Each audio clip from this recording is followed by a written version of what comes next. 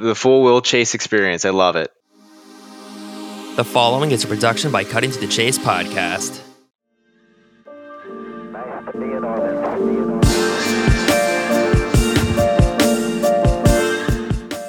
This is a team award. As I said earlier, this is not just me. This is a lot of different people behind the scenes. It's really kind of hard to put into words, but just a surreal feeling, and really couldn't be more thankful to everybody that helped me get to this point.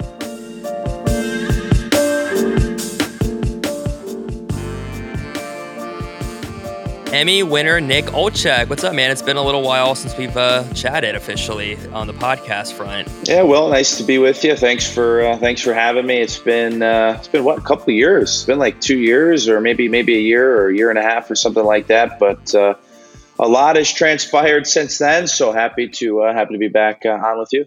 Yeah. A couple of years ago in 2021, you were doing broadcast, or you're doing games, I should say, for the Indy Fuel, and now you're part of the Seattle Kraken broadcast team, doing the pre and post game, intermission, and all kinds of stuff over there. You said it. A lot has transpired over the last couple of years. So first off, the Emmy. So congrats on winning the Emmy. Do you have that with you by any chance, or is that kind of boxed away somewhere? Yeah, I've got it in the protective box right now. Hopefully, should I be able to be fortunate enough to win a couple more in my career, I might create some sort of little shelf to put them on.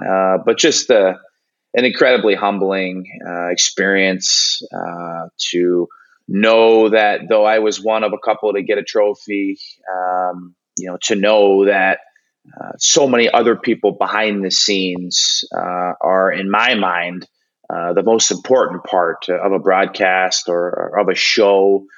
No matter what the case is, the producer, the director, the EVS operators, the graphics people, everybody, the camera people, everybody that has a hand in making the show run, to allow someone like myself to be able to get on air. Those are the really important people that really are the oil that make the machine go. And I felt like it was a great year for us. And there are going to be those years where you get nominated. Those years where you think you have a great year and you don't even get nominated, but just to be nominated, to win an Emmy is extremely special. And I felt like our crew, our show, not only was at an elite level, but at an elite level consistently. And I think that's what separates the good shows from the average shows. No different. What separates a great player in any sport from an amazing player is the consistency and the elite level that you're able to perform at night in and night out, game in and game out. So yeah, super exciting to have won my first Emmy. It's kind of a surreal feeling for me. And I really, when I go through it, I think to all the people that helped me along the way, the people that gave me my first opportunity, the Indy Fuel, as you had just brought up, to be able to do games there, get reps under my belt, kind of establish myself as a broadcaster, and then move into the Chicago Blackhawks, and now with the Kraken, who have been so supportive and incredible for me and my family. So look, it's been a great run so far after 1 year, hoping for a lot of years to come. But when you get recognized in winning your very first Emmy, it's an extremely special and humbling feeling. How long did you know that you were, I guess, in the running or a nominee leading up to it when those awards were handed out? Yeah, the National Emmy Association, or however the branding is, had let us know a couple. I think it was about a couple months prior that we were on the radar, and just to be on the lookout. And actually, they had a big ceremony, and I was actually at my brother's bachelor party when the ceremony happened. So I wasn't there, but found out we won through the grapevine, and was able to go pick up the trophy. So incredible experience, very, very fortunate. And we'd kind of known for a little bit that we at least were in the running. But it's kind of a thought that's in the back of your mind until the final decision is made, because you don't want to get you don't want to get your hopes too high or too low, or whatever the case is. You just take it as it comes, and we won. So it was just an incredible feeling. Yeah, that is awesome. And yeah, congrats Yeah, again. And yeah, I thank you. mean, you're in your first year, with the Kraken, obviously a great experience, I imagine, out there. And then, of course, you're 1-for-1 with that team as far as them going to the playoffs with you, being a Yeah. part of that broadcast team out there. And also, before we get kind of to the Kraken season real fast, Mhm. you talked about just the consistency of the broadcast team. And yeah, you probably have one of the best broadcast teams, obviously, with your father, Eddie Olczyk, John Forsland, JT Brown, and everyone else, Allison Lucan, who I am familiar with as part of the Blue Jackets and the Athletic. But Mhm. yeah, so just awesome, awesome team out there. Really fun to watch on TV. The Athletic actually ranked the Kraken as the number one broadcast crew, which I don't think many people are surprised about, but just really awesome Yeah. all around. Yeah. Yeah. I think when you can have such a national presence as we do on our broadcast, it's something that I think brings instant credibility. When you look at a guy like John Forsland, who is a national broadcaster and a guy that's been doing it at the highest level for a long, long time, and of course my dad too. The resume and the history speaks for itself. To have both of those guys and JT Brown, who brings that new blood, the new generation of player, and sees things at times from a different angle from those guys, which is important, which is great, to be able to have that dialogue back and forth. I think it's been an incredible fit. And you've got the great camaraderie that Johnny and Edzo have. You watch a game with those guys doing it, you're going to learn something, and you're probably going to have tears from laughter, because when those guys get going, it's a fun time. And you add JT into the mix, who's witty, and obviously knows the game at the highest level, and a guy that had a great year as well. It just is a well-oiled machine, and everybody's in it for the right reasons. Everybody wants the very best broadcast, from the in-game guys to us, in between the periods, in the pregame show and the postgame show, and getting a chance to work with Allison Lucan this year was awesome. Love the way that she approaches the game. I love the way she sees the game and is able to present the way that she sees it, in a way that is both analytical, but also takes into consideration, of course, the eye test, and her resume and her history and her experience speaks for itself. So to be able to work with her I think has made me a better broadcaster, because naturally I look at the game from an eye test point of view. And now all of a sudden there's different numbers and there's different stats and there's a whole other way to see the game, which is kind of where she attacks it from. I think it really complements the broadcast in a great way. And to have that back and forth has just been awesome. And I really do think that her work has made me a better broadcaster. So really, really thankful for her and all her support, and being able to work with her. And our two hosts, Tom and Ross, do a great job too, keeping things light, keeping things on the rails at times when maybe I like to have a little bit too much fun. And our producer, Scott Malone, always making sure that we're paying the bills with the commercials and the ads and everything, and making sure that at times, sometimes when I get a little writer's block, he's able to kind of keep me on track. So we just have a great team. And as I said earlier, people that are in it for the right reasons, no personal reasons, no ego. Everybody just wants the best show. And I think this really symbolizes that in a huge way. You mentioned all the people part of it. Huge team, obviously behind the scenes. So it's really awesome for everyone involved. And when I talked with John going into the first season of the Kraken, he was predicting playoffs, and that didn't happen. But a year later, they went to the playoffs. They knocked out the Avalanche. They got to the second round, and that's huge. I think for any expansion team to have that kind of success. After what the Golden Knights have done, it kind of raises the bar. But still, the Kraken had a huge year. So going into your first season as part of that broadcast team and covering the Kraken and seeing them every single day, what was your expectations going into the year? And also, what did you learn just from being around that team and being a part of everything that you saw out there? Well, I'll tell you what the expectation for me wasn't, and the expectation wasn't 100 points. I mean, for them to have done what they did was extraordinary. It was deserved. And it wowed a lot of people and opened up the eyes of the hockey world that this team is not just a good team, but they're a good team night in and night out. And that's what separates the good teams from the really, really good teams. I thought coming into this season, they were going to be a bubble playoff team. I really did. I thought that playoffs were very much in the mix with some of the additions that they made. Sure, they were the third worst team last year, and there were some people saying they were not going to make the playoffs. They were going to be just as bad. Well, when you go out and you trade for a guy like Oliver Bjorkstrand, which Ronnie Francis did, the great GM of the Seattle Kraken, he sends a third and a fourth round pick to Columbus, and you get a guy that could very well be a perennial 30-goal scorer coming off the year before last, where he had 28, over 20 goals this year. So a really solid year for him. You bring that injection of offense, and not just the offensive side, but this is a guy that went through some dry spells this year, that being Bjorkstrand, where maybe the goals weren't there, but the hard play, the compete, the effort, the blocking shots, everything, a little bit of physicality too, that was all there in his game. And so that, to me, is when you're a guy that gets paid to score, which he is, and when the goals aren't there, how do you help your team? Well, he helped in a lot of different facets, as I mentioned just a little bit earlier, whether it be defensively or dragging his team into the fight when maybe they didn't have their legs on a couple different occasions during the season. And you sign a guy like Andrei Burakovsky, who battled some injuries this year, but when he was in the lineup, as he went, so did the offense of this team. Extremely important on the power play, especially carrying the puck into the zone and establishing that all-important zone possession for the team.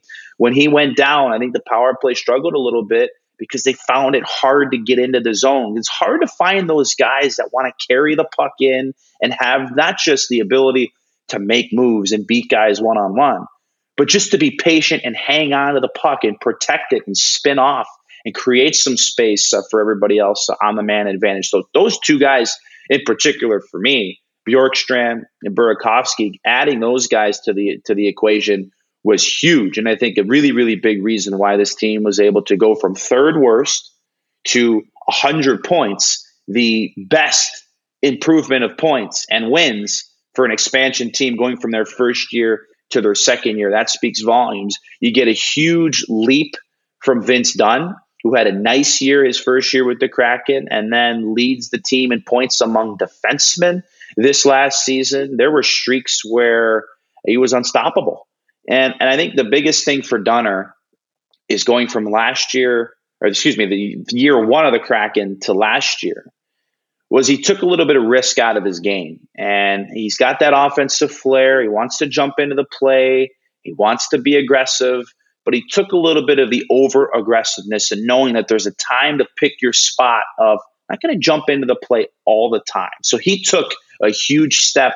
The points were there. His contract is up. He's a restricted free agent, so he's going to get a payday. But I think he took a huge step. And his pairing, too. I'd be remiss if I didn't mention Adam Larsson, who was as rock solid and steady as you could possibly want in a defenseman. And I think those two guys pair so well together because Dunner, more of an offensive-minded guy. When he's going to go, when he's going to lug the mail, he's going to jump into the rush. You've got Adam Larsson to stay back and kind of protect the house and act as that safety valve. But don't get it twisted. Lars likes to jump into the play too. And there were occasions this year where he'd lug the mail and he'd make a play and he'd lead the rush. And he had a pretty damn good offensive season too, career highs in goals, points, and assists. So a lot there. And I do want to put the cherry on top with a great year from Philip Grubauer. I mean, there were a lot of people saying that, is this guy the guy? Tough first year for him here in Seattle. Tough first year for a lot of guys. You're coming. It's the pandemic year. You really can't get out. You can't explore. Everyone's coming to a brand new team. And everyone struggled the first year. But I think Gruby this last season, in his second year as part of the Kraken, proved that not only is he a elite level goaltender in the National Hockey League, but a bona fide starter. And he battled an injury early in the season, but once he came back from that, when they needed him most, he was there, and he was nothing short of astounding in the playoffs. There were games where he needed to keep him in, he needed to make a big save at a big moment, and he did just that. So Bjorkstrand, Burakovsky, Dunn, Larsson, Grubauer, I could go on and on. We haven't even talked about Matty Beniers. And the great rookie season that he had. But this team is looking very, very bright. The future is very bright for this club. And the best thing about it is a lot of these core guys, Grubauer and Burakovsky and Bjorkstrand and Beniers, these guys are going to be here for a long time to come. And I think that's perhaps the greatest thing about it. Yeah, I think it was predictable. I mean, we all know why Columbus had to let a guy like Bjorkstrand go, just from Yeah. a salary cap and all that. Mm-hmm. Having to pay Patrick Laine, yeah, for sure. Yeah, and definitely a player that a lot of people were going to miss. And I think everybody knew he was going to be Seattle's gain just because of what you just mentioned, all the stuff that he brings, all the attributes he has. So yeah, very impactful player, both sides of the puck out there. And yeah, you said Matty Beniers, and I was watching the rookie scoring race down the end there with everyone in general. Just a great rookie class, whether it was guys like Marchenko and Johnson in Columbus and Wyatt Johnson in Dallas and Matty out in Seattle. Just a lot of really fun, a fun crop of young guys, and just more, of course, coming into this year's draft here soon. And with the Kraken, what are you maybe thinking about with their offseason in terms of things they might look to do or even improve upon, or how active, I guess, do you think they might be? Well, I think there's going to be moves made if it makes sense. And you look at Ronnie Francis and his staff and their history together, which does include my uncle Rick Olczyk, by the way. I got to give him a shout out. They've never been ones to just make moves to make a splash. Like you look at the trade deadline this past season, the Kraken didn't do anything.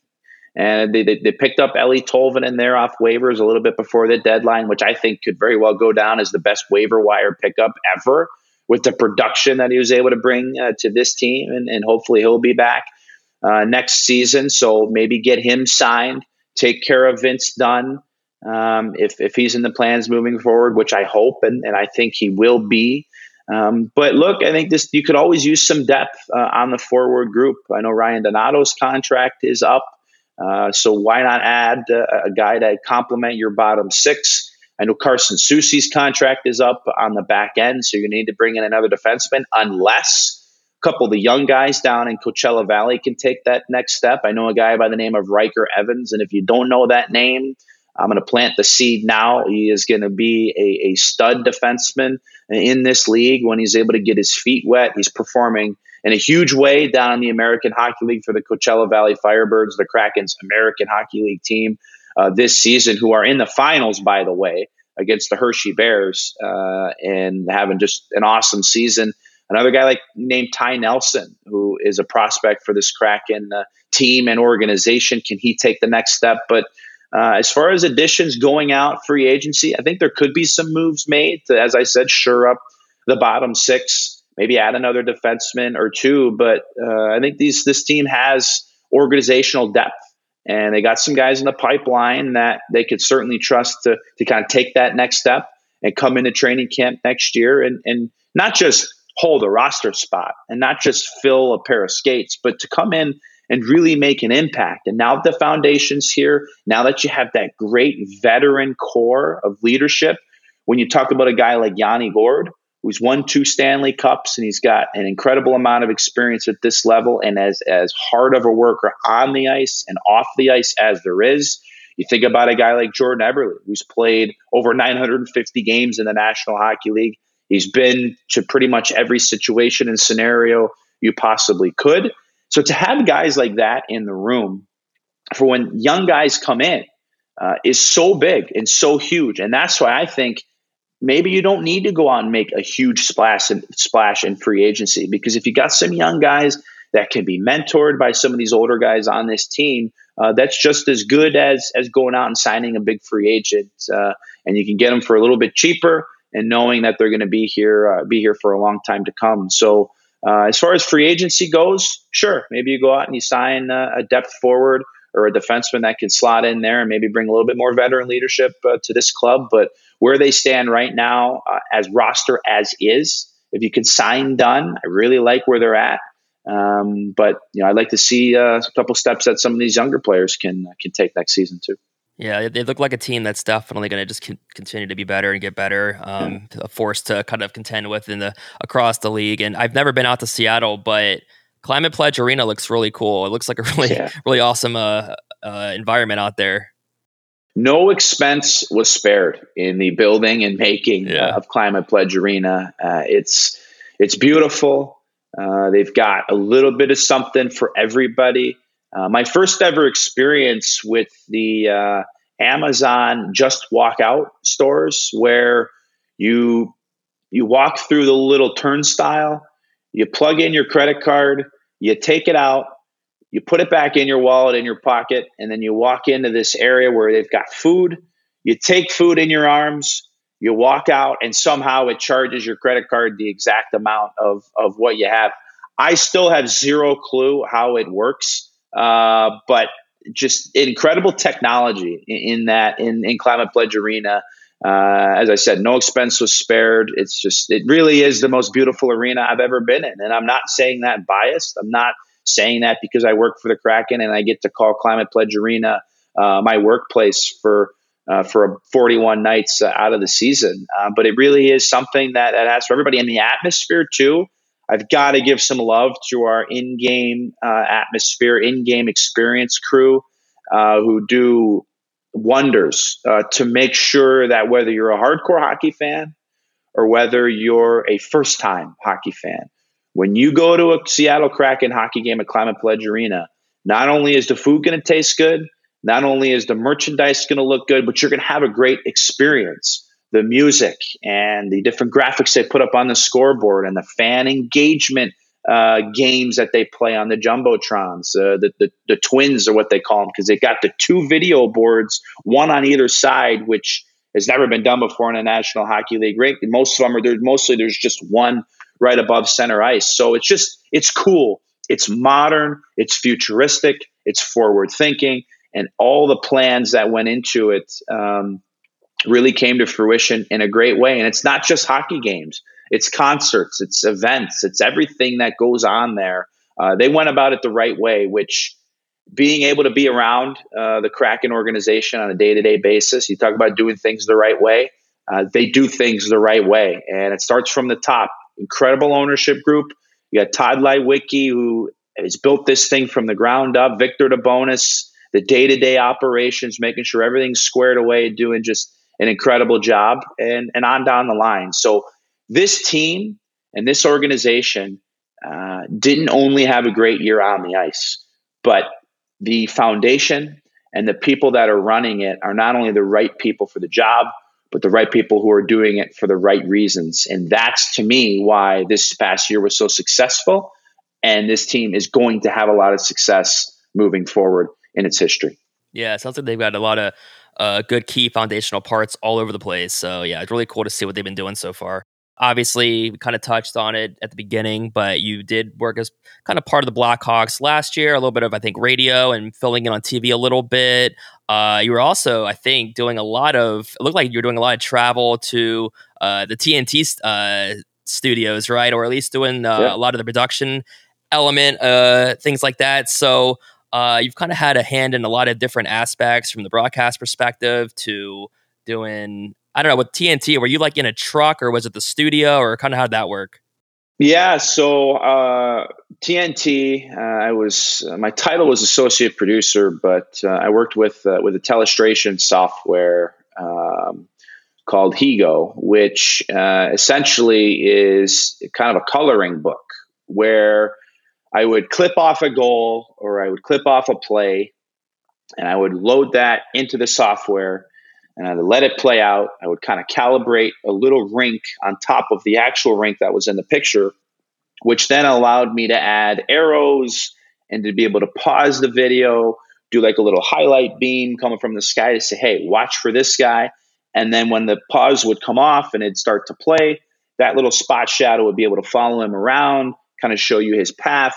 It would be able to add little trackers underneath the guy, passing tracers, and being able to keep a better eye on where the puck is going, just to kind of illustrate what exactly was going on. So that's what I had actually been doing for 3 years for NBC Sports Chicago and the Chicago Blackhawks pregame, intermission, and postgame shows, being able to provide those types of 15 to 30-second clips to the on-air analysts. And when I was working for NBC Chicago, it was Patrick Sharp and Jamal Mares and Steve Conroy and Stu Grimson at times, guys that I look up to, and guys that being able to work with them from kind of a behind-the-scenes role helped me see the game in a little bit of a different way. And in those situations, I was just a sponge. I tried to be able to be in there and learn as much as I could from those guys who played in the National Hockey League for a long, long time. And then getting the chance to work with the TNT crew, doing that very same thing, a little bit of a different software, with NBC Sports Chicago, we were using Libero, and then getting to TNT, we were using Chiron is kind of the mother company, and Higo being kind of the Higo Paint being the actual software where I'm working with. And like I said, was kind of my canvas to paint and to draw on and to explain what was going on. Now, keep in mind, what I'm doing now is my dream. It is my passion. I love talking about the game and being a broadcaster and being an analyst and being able to make the complex a little bit more simple.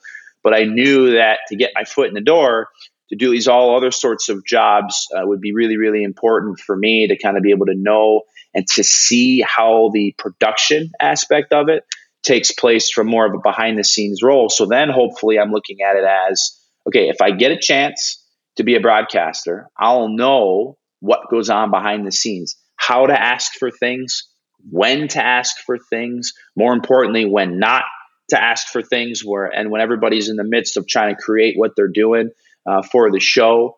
But I really, really do think that my work behind the scenes at NBC Sports Chicago, at TNT, made me into a better broadcaster. And I think the most important thing with that is being able to earn a respect from people that work in the truck and people that work in the studio and the EVS operators and the graphics workers, is that, okay, this guy knows what it's like. He sat in this chair. He's done a little bit of everything on the production side, so he knows how it works. And I think just be able to have that equal respect of not only do they know that I get it, but I know the work and the hours that they put in, getting their hours before I get there to make sure that everything's ready, so that way when the talent comes and they're ready to go on air, everything's smooth, everything's ready to rock. So, doing all those things really helped me in a huge way. And I would recommend to anybody that wants to get into it, that wants to be a broadcaster,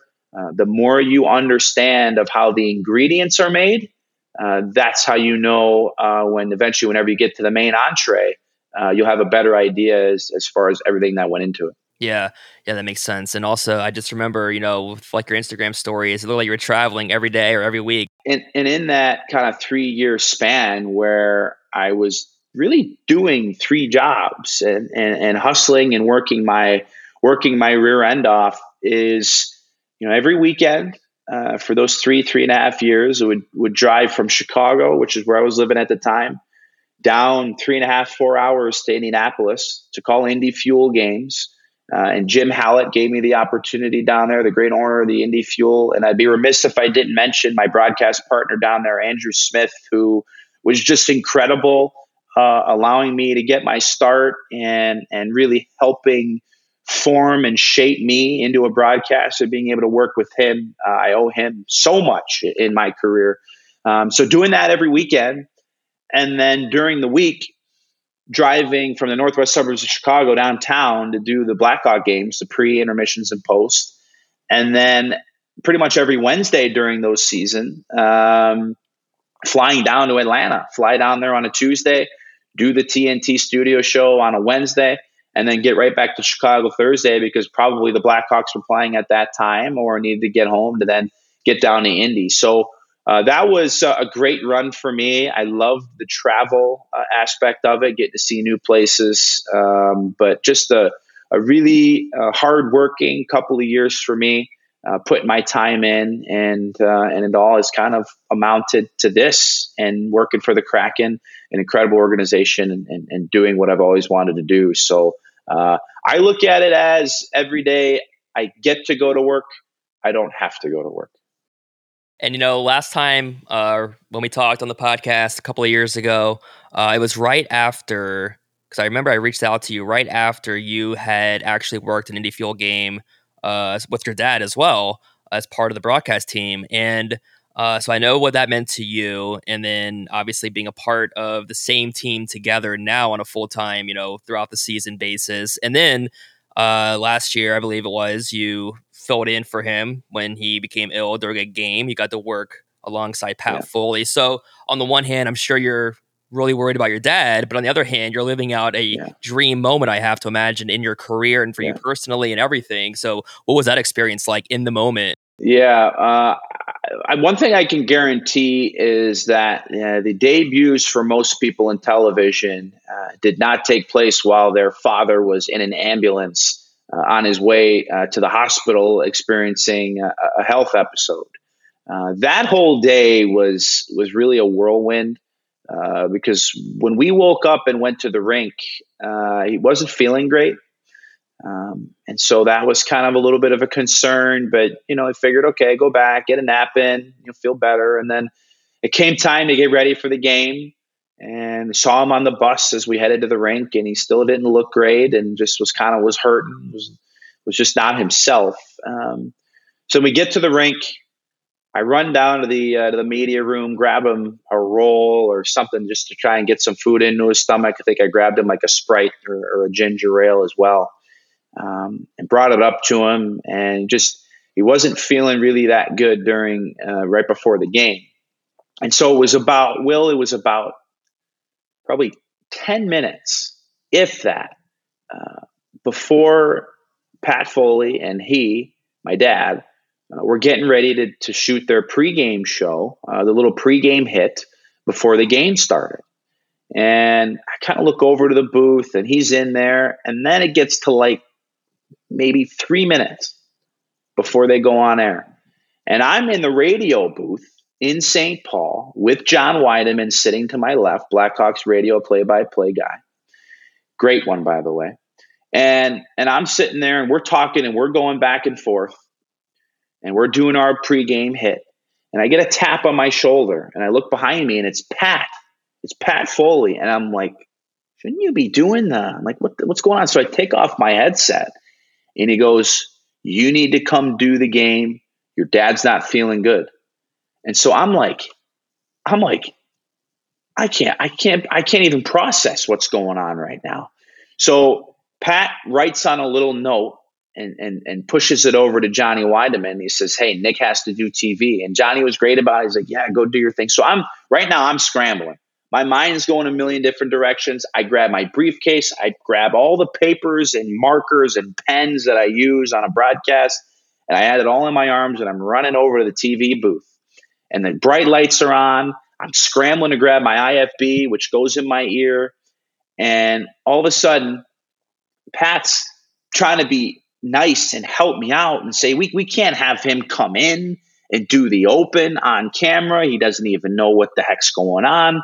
I was getting ready to do it, and we're like 25 seconds to air, Will. And I'm making it sound chaotic because it was unbelievable. It was incredible to be in that moment and just be like in such a fog.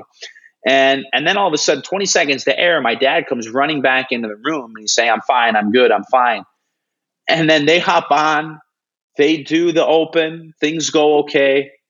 I go back to the radio booth, sit down, we do the game. First period goes by, first intermission, I go in, check on him. Still doesn't look great, but it looks like he's hanging in there. Go back, do the second period. Second period ends. I go back into the TV booth to find my dad sitting in a chair, bent over, palm on his face like this, with doctors all around him. And I'm sitting there going, this isn't good. Now I'm getting emotional. I don't know what to feel.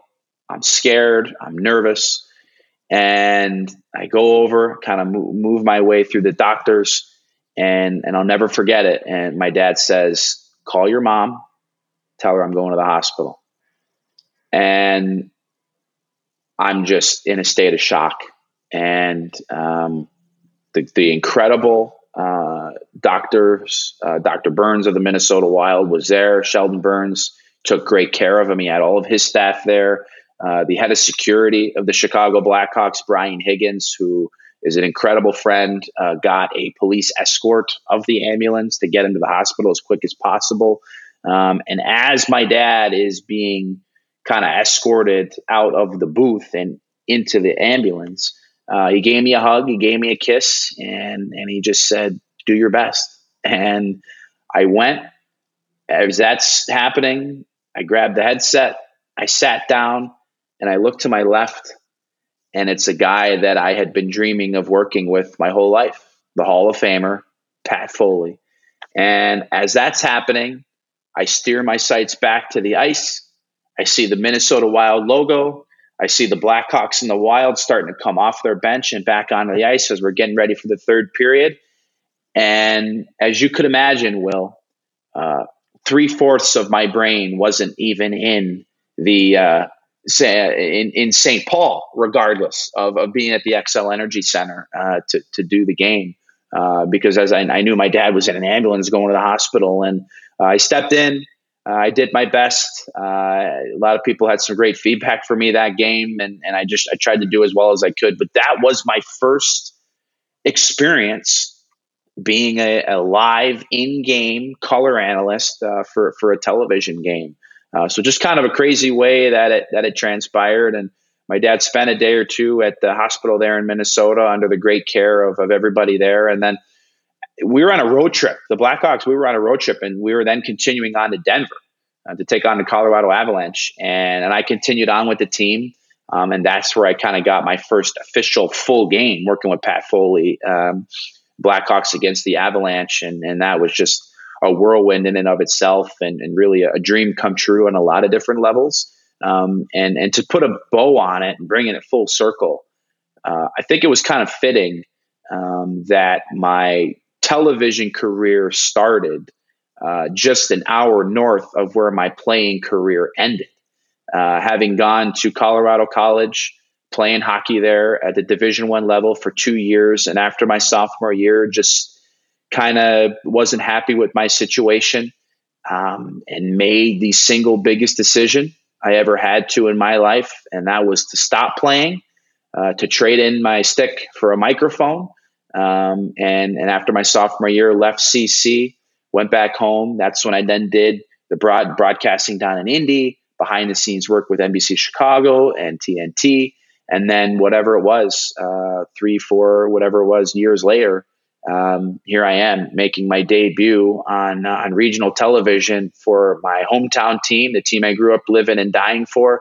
As I said, an hour north of where I ended my playing career. So kind of a full circle moment in that little span of time, but some great memories that I will always look back on and think very fondly of. Yeah, that's it's a whirlwind experience. Just everything that you just described in terms of how it all came together, and in general, just everything that you've been a part of and been able to do. So really awesome to see all the success that you've been having.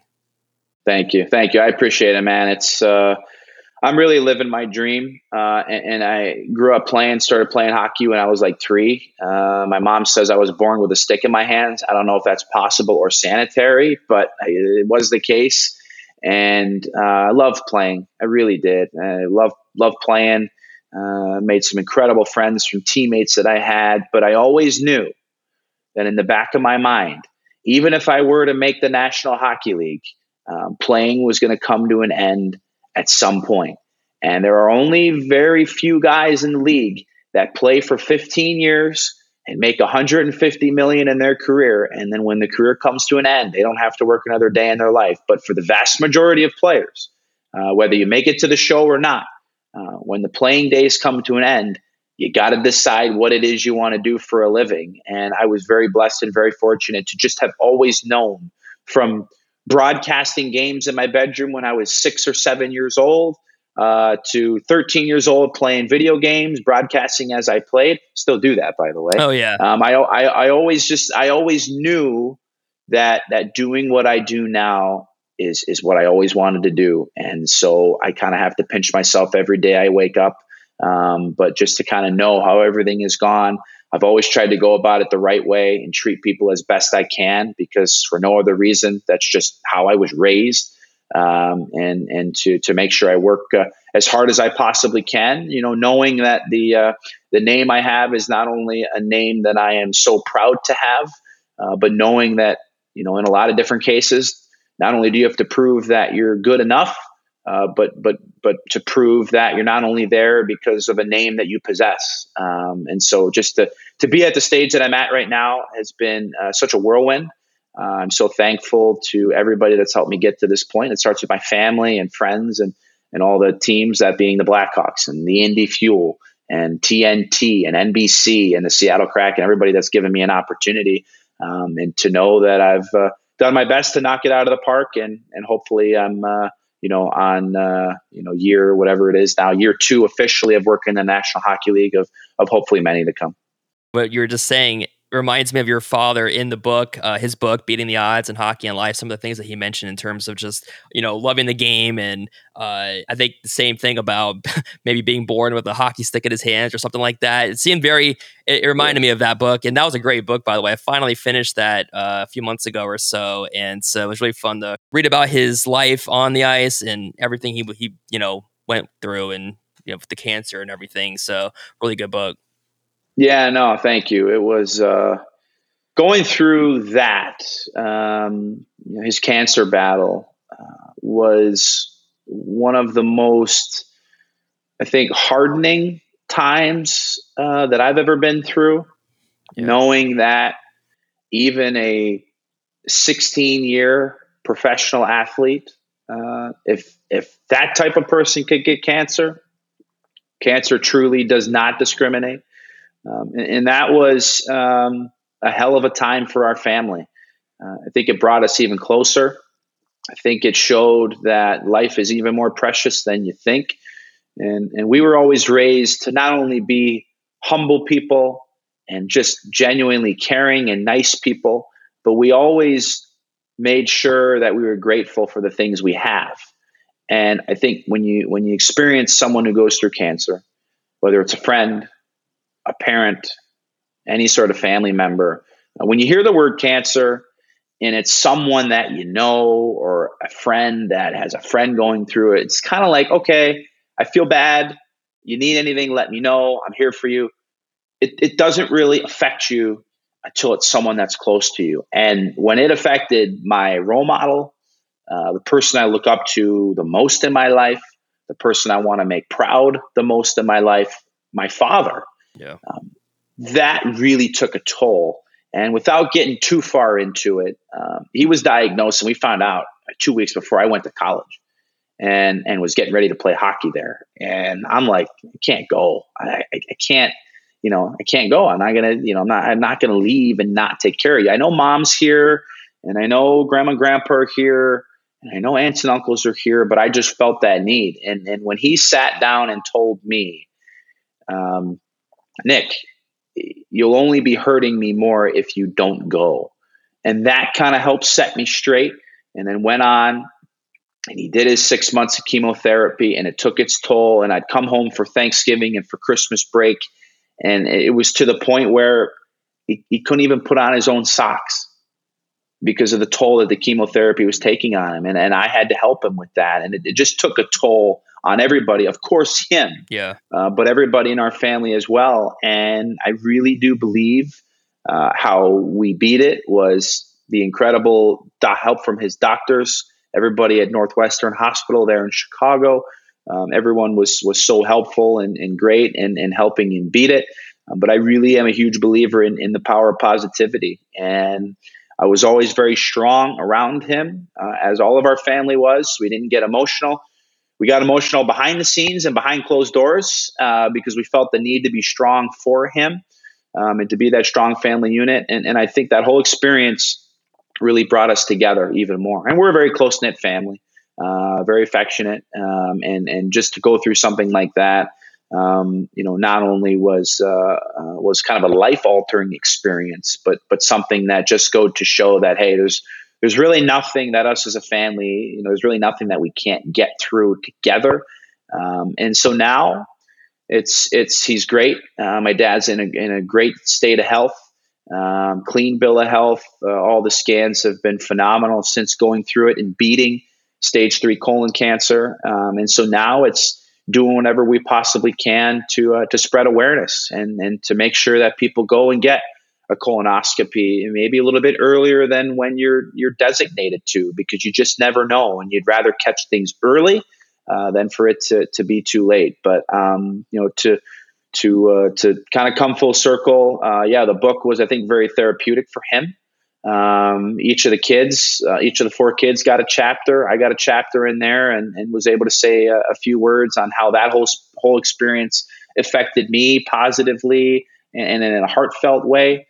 and just to go through his career and even to read some stories in there that I had never heard before was really eye opening and really, really cool. So I couldn't be more proud to be part of the family that I am, and to have the name Olczyk is something that I have an incredible amount of pride in, not just because for everything that he's accomplished and we've accomplished as a family and individually, but just for everything that we stand for, and thinking we're no better than anybody else, trying to treat everybody as best we possibly can, and to give back to those in need, and to do whatever we possibly can to be positive people in the world. I'm glad everyone is doing well, everyone is healthy, and just, continued success for everyone, for you and your dad and everyone that you're, working with and everything. So just awesome to see and hear how everything has been going lately. Yeah, well, thanks, man. It's been life is great. I really don't think there's any other better way to put it. Life is pretty awesome right now, and working to keep it that way for a long time to come. So as always, very much appreciate your support, and thanks for having me on. And always a lot of fun to be able to tell my story, and hoping that someone could draw, even one person can draw some sort of inspiration from the path that I've taken.